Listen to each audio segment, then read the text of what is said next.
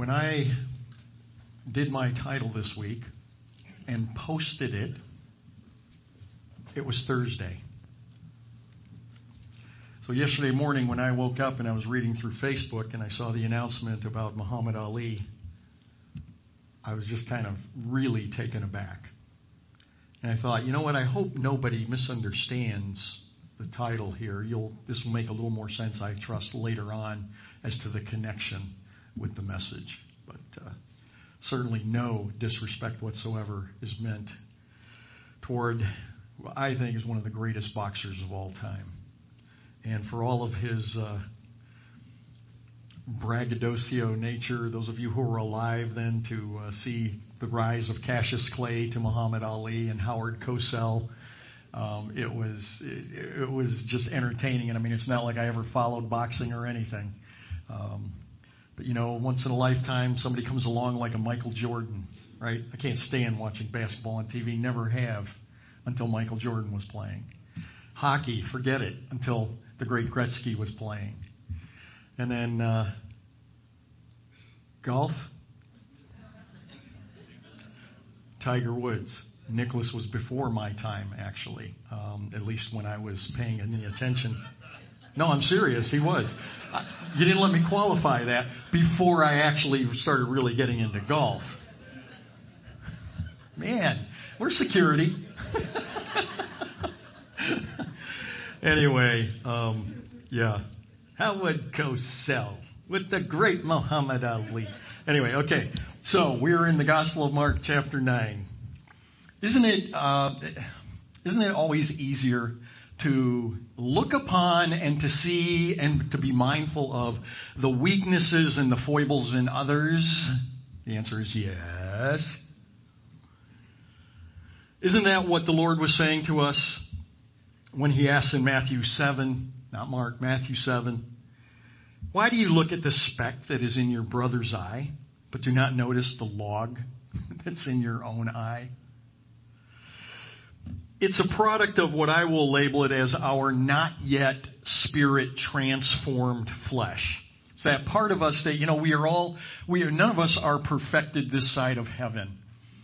And so with varying, you know, spurts and stints of growth in the Lord as we relinquish control of aspects of our lives and our quirky personalities and all of that unto the lordship and the rule and the reign of Christ in our lives, we still have that old nature within us that likes to rear its head, and the two battle against each other. And I always loved the Apostle Paul's little dissertation in chapter 7 of the book of Romans on the whole subject of the things that I want to do or the things that I don't do.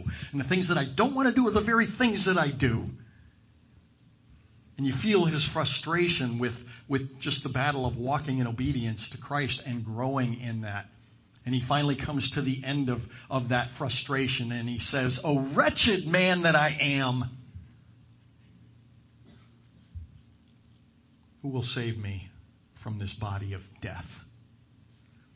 That's the way chapter 7 ends. But then thank God for chapter 8, verse 1. Thanks be to God, to Jesus Christ. And he goes on with the answer to his own question. So we always battle against that flesh. And I keep reminding myself of that as I've been going through the Gospel of Mark now for a little over a year. Yes, it's been that long. And I remind myself of that because it is so easy to stand dismayed at some of the things that the disciples of Jesus do and say. The account this morning that Mark records for us is one of what I think is one of the most outlandish fails of the 12, and that's saying something when you consider that even Jesus has been dismayed with them on numerous occasions, exclaiming, "Have you eyes but you cannot see, and ears that you cannot hear?"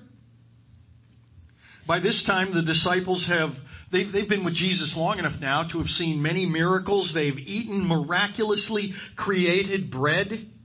They've seen the dead brought back to life. And then just very recently, right before the vignette this morning, the three, Peter, James, and John, were on the mountaintop where they had what they called the Mount of Transfiguration, where they saw the supernatural event of Jesus appearing on the mountaintop in what the authors have difficulty describing, even his demeanor, his raiment, his glow that was about him. It's a supernatural event. There was no description for it, anything like it on earth.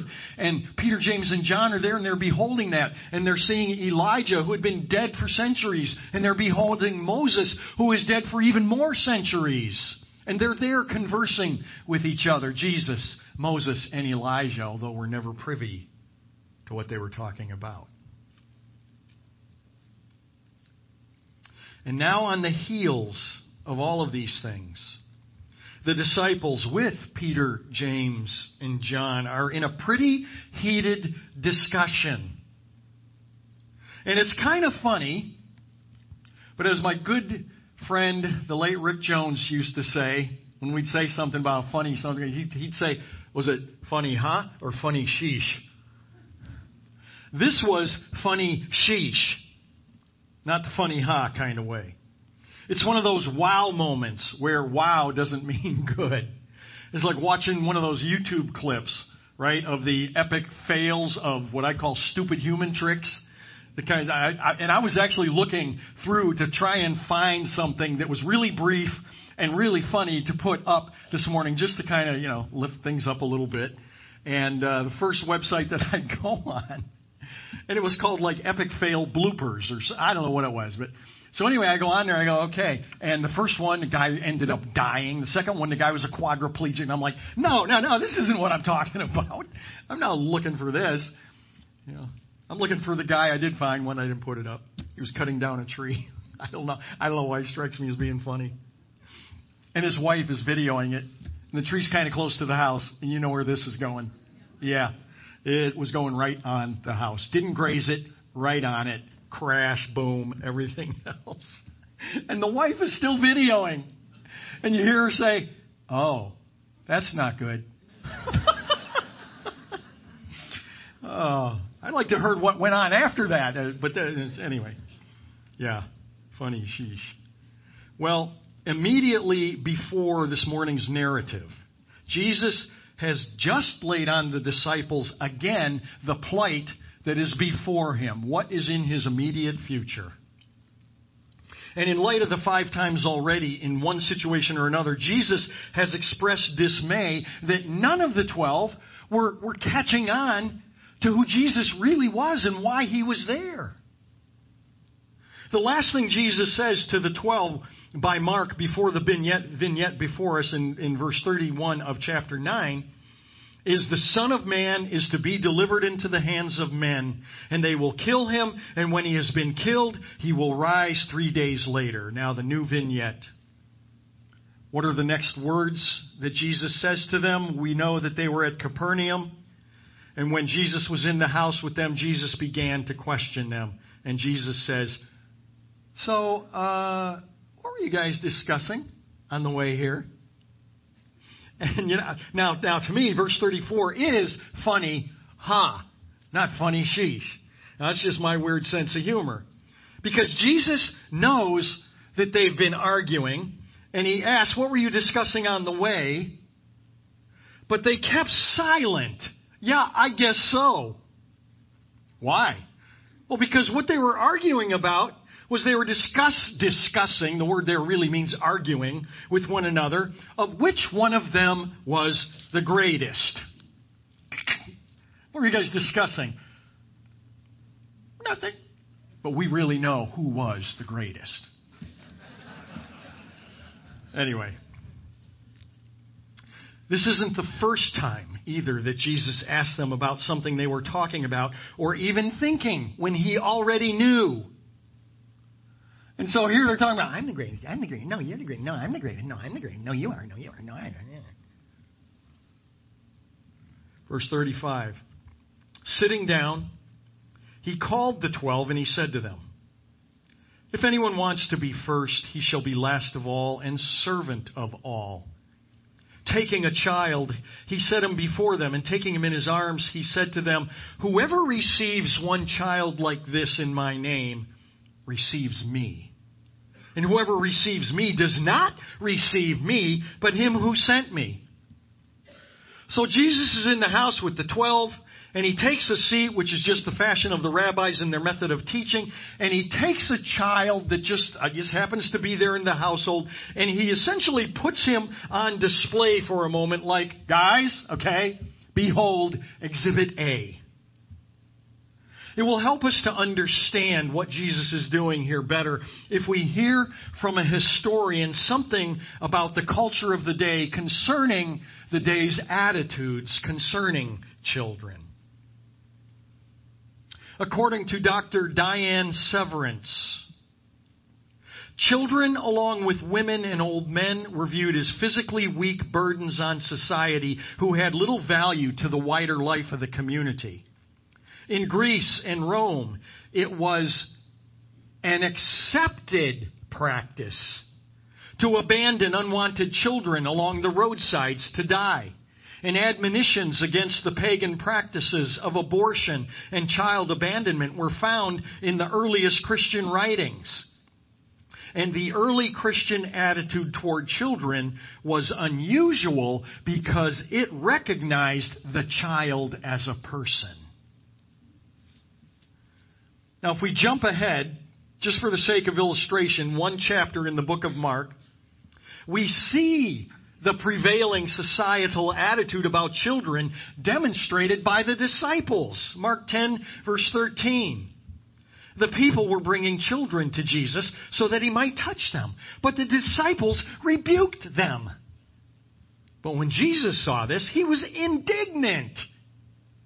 And he said to them, "Permit the children to come to me, and do not hinder them." So Jesus is there in the house with the disciples. He's seated and he has specimen A standing in front of them, who in the language of verse 35 is the last of all. Last as far as significance, last as far as importance, last as far as value, and according to the culture of the day. And Jesus now takes this child, and he takes him into his arms. Again, let's not lose the whole purpose of this little living lesson, that it is to address the issue at hand, which is the disciples arguing about who is the greatest. Instead of Jesus spitting up in his mouth, as I envision it, knowing what they were squabbling about, he takes the least of them, the child, and he says, "Whoever receives one child like this in my name receives me." Now, it's hard for us, again, to truly understand and appreciate the startling nature of Jesus' statement. But remember, who's the greatest? Maybe Andrew. Maybe Andrew is there thinking, or maybe one of the reasons he offered to them when they were arguing was, well, I'm the greatest because I'm the one who met Jesus first, which means I've known him the longest, nanny. Or maybe it was James and John.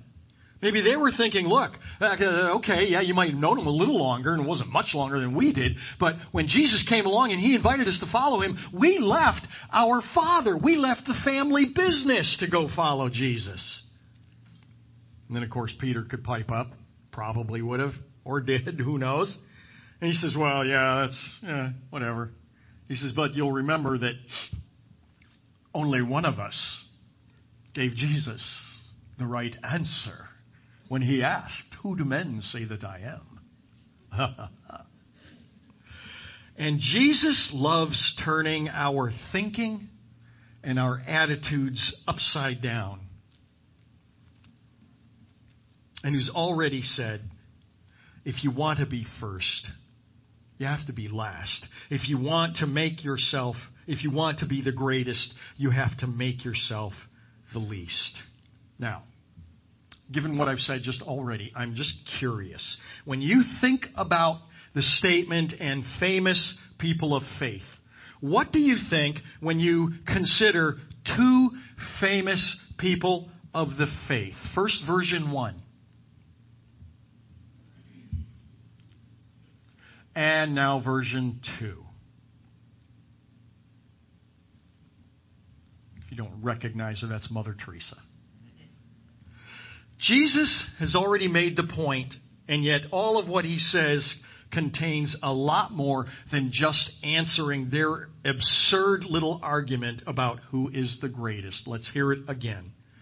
Whoever receives one child like this in my name receives me, and whoever receives me does not receive me, but him who sent me."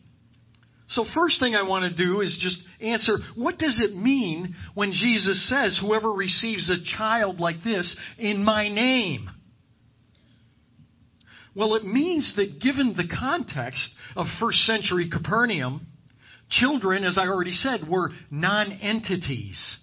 They were, in real ways, they were subhuman, which is why it was accepted in the day.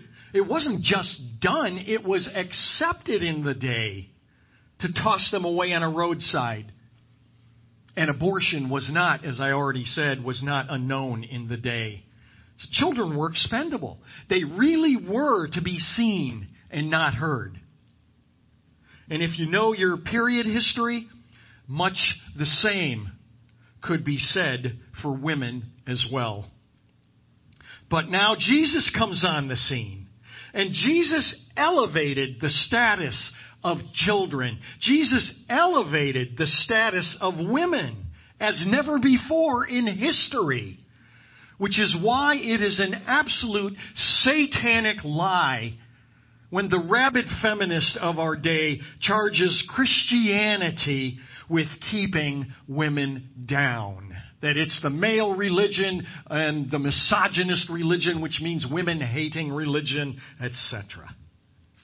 Jesus, in fact, elevated everybody's status to a place of true equality, having died for all. Men, women, children, Jews, Greeks in the list of the Scriptures, barbarians, Scythians, and slaves. So when a Christ follower in any era understands that everyone is as valuable to the Creator as the next person, scorning someone of whom we have assessed to be of lesser value to the human race and to God, it should affect our thoughts and behaviors in relating to such individuals who have been culturally relegated to a second, third, or fourth tier of humanity. And it should affect our Christ-like behavior to the end that we come beside them and attempt to raise them up to our imagined level of superiority, rather than putting them down and keeping them down in that realm of diminished value, precisely because we of all people do understand that Jesus really does love them and really did die for them, just like He died for you and me. So let me get real here for a moment. You can say "ow" in advance if you want. And let me step into the world of Facebook for a moment, where a recurrent and popular amusement is to post pictures of what, there's been many, many different ones of them and everything else, typically titled something like "Your Typical Walmart Shoppers." A couple of head nods and then real quiet. Slinking down a little bit in the chair. This is not a drive-by guilting. This is, unfortunately, true confessions. After conviction by the Holy Spirit some time ago, I determined that I would not share them. You on Facebook know what that means. Much less even click on them anymore. And I am ashamed to admit to you that I used to. Whoever receives one like this in my name receives me.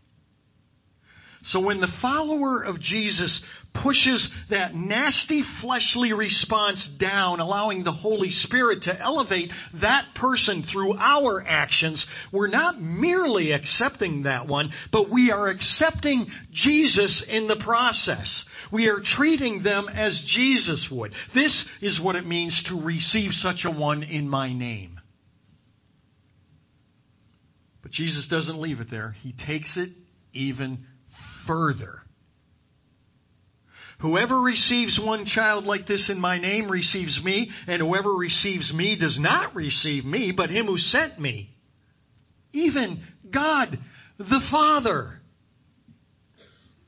But there's even more here than might meet the eye. And while it is not the primary application of the text, it is a legitimate, what I call derivative application, and it's an important one.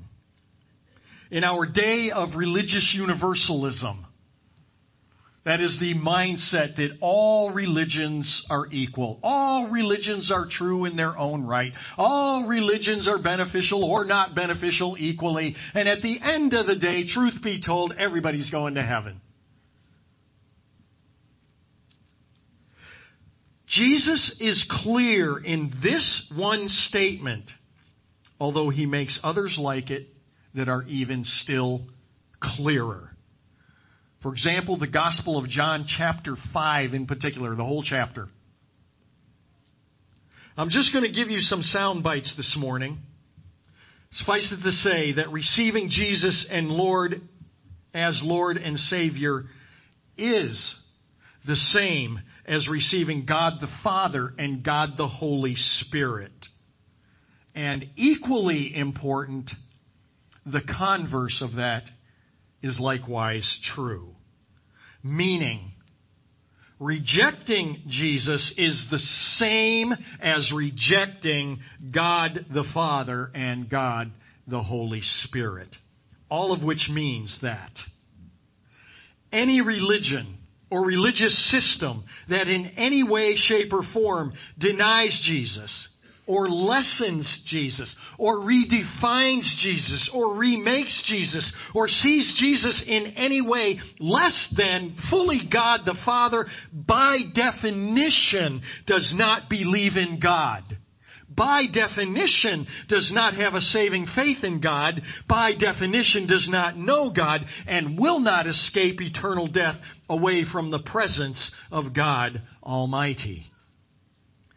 And yet another way of saying this, possibly in a more culturally relevant way, is to say that all roads do not lead to heaven. Any worship of a small g God is not worship of God at all. Sincerity does not change that. Ignorance just does not change that. And a partial belief is no better than no belief at all. Which is to say, to pay allegiance to some other God is to effectively be an atheist without hope of eternity in the presence of God the Son, God the Father, and God the Holy Spirit. Let me explain, because this is so vitally important and applicable today, yet one more way. The Bible clearly teaches a triune God. That is, God in three persons. Not Father, Son, and Holy Spirit in three different segments or portions equally, but fully God, fully Son, and fully Holy Spirit, all at the same time.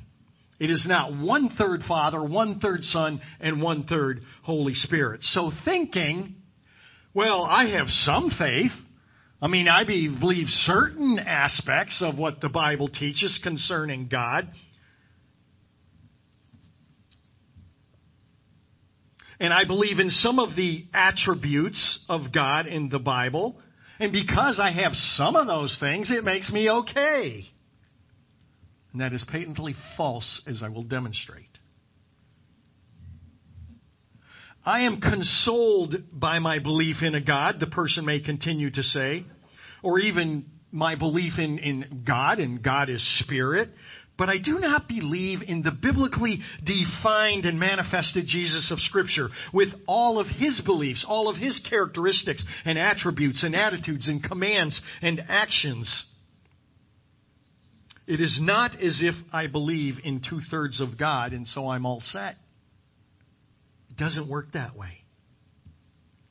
Because Jesus is declaring here that to reject any aspect of the revelation of the triune God, 3 in 1, is to completely reject them all. It is all or nothing. And these are not my words. Well, they are my words, but these are not my thoughts on the matter, but God, the Son, himself. Just a few, John chapter 1, verses 1 through 4.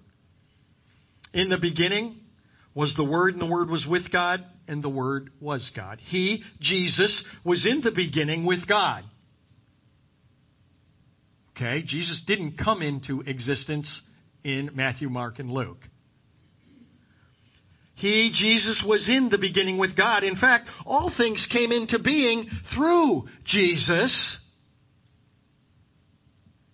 Well, I always think of the Creator as, just being God the Father.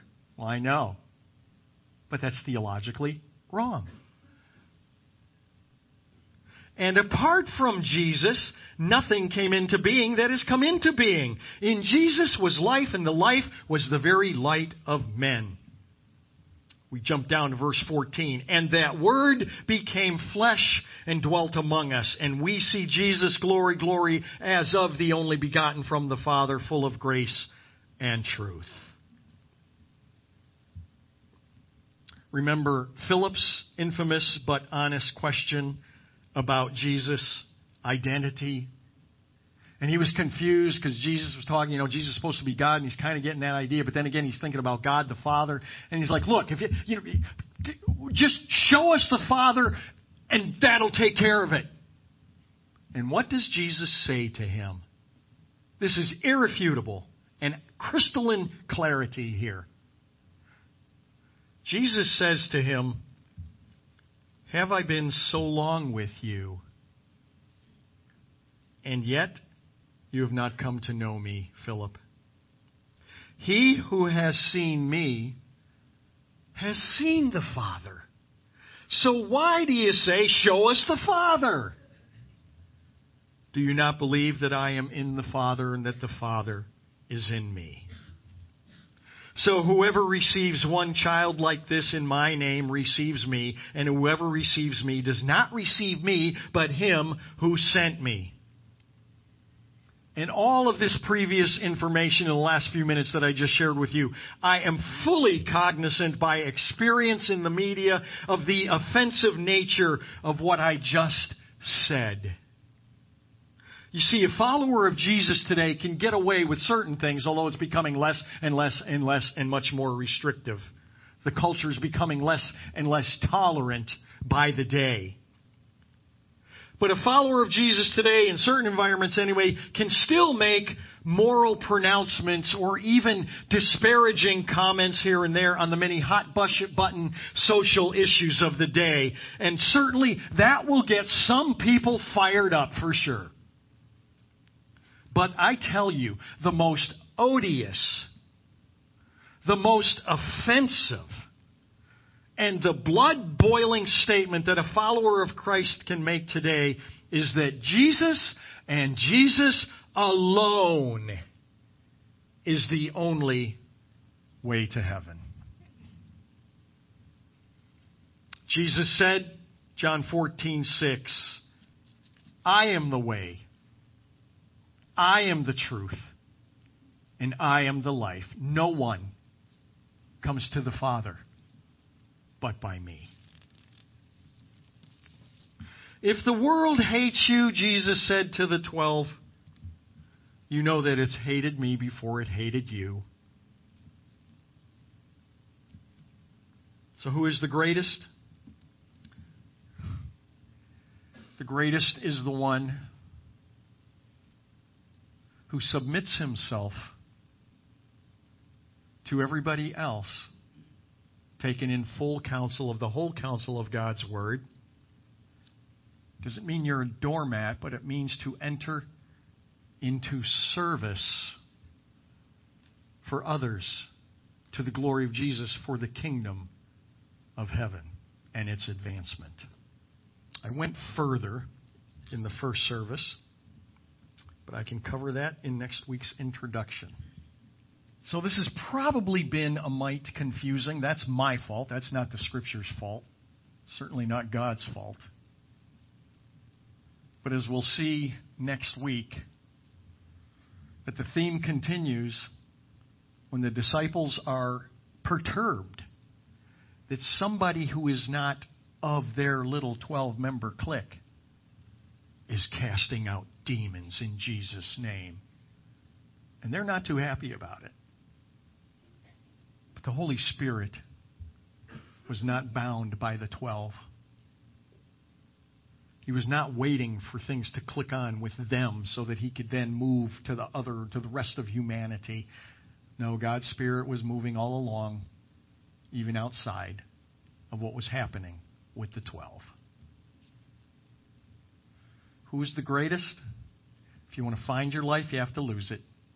If you want to be the greatest, then be the least. In Jesus' name. Paul, come on up.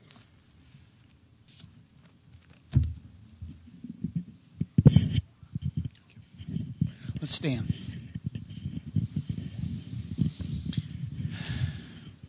Dear Lord, gracious Heavenly Father, thank you for this day. Thank you for being here with us today. Thank you for the message. Lord, I have found in my time of being a Christian that the longer I am a Christian, the more convinced by things that happen in the world and the proofs that prove that God's Word is true. The longer that I'm a Christian, the deeper my commitment is to you, Lord. So I just pray that each one here, Lord, would use the events of the world and reading of God's Word to prove to themselves that you are the God that you say that you are, Lord. Be with us today as we leave this place. In Jesus' name I pray. Amen.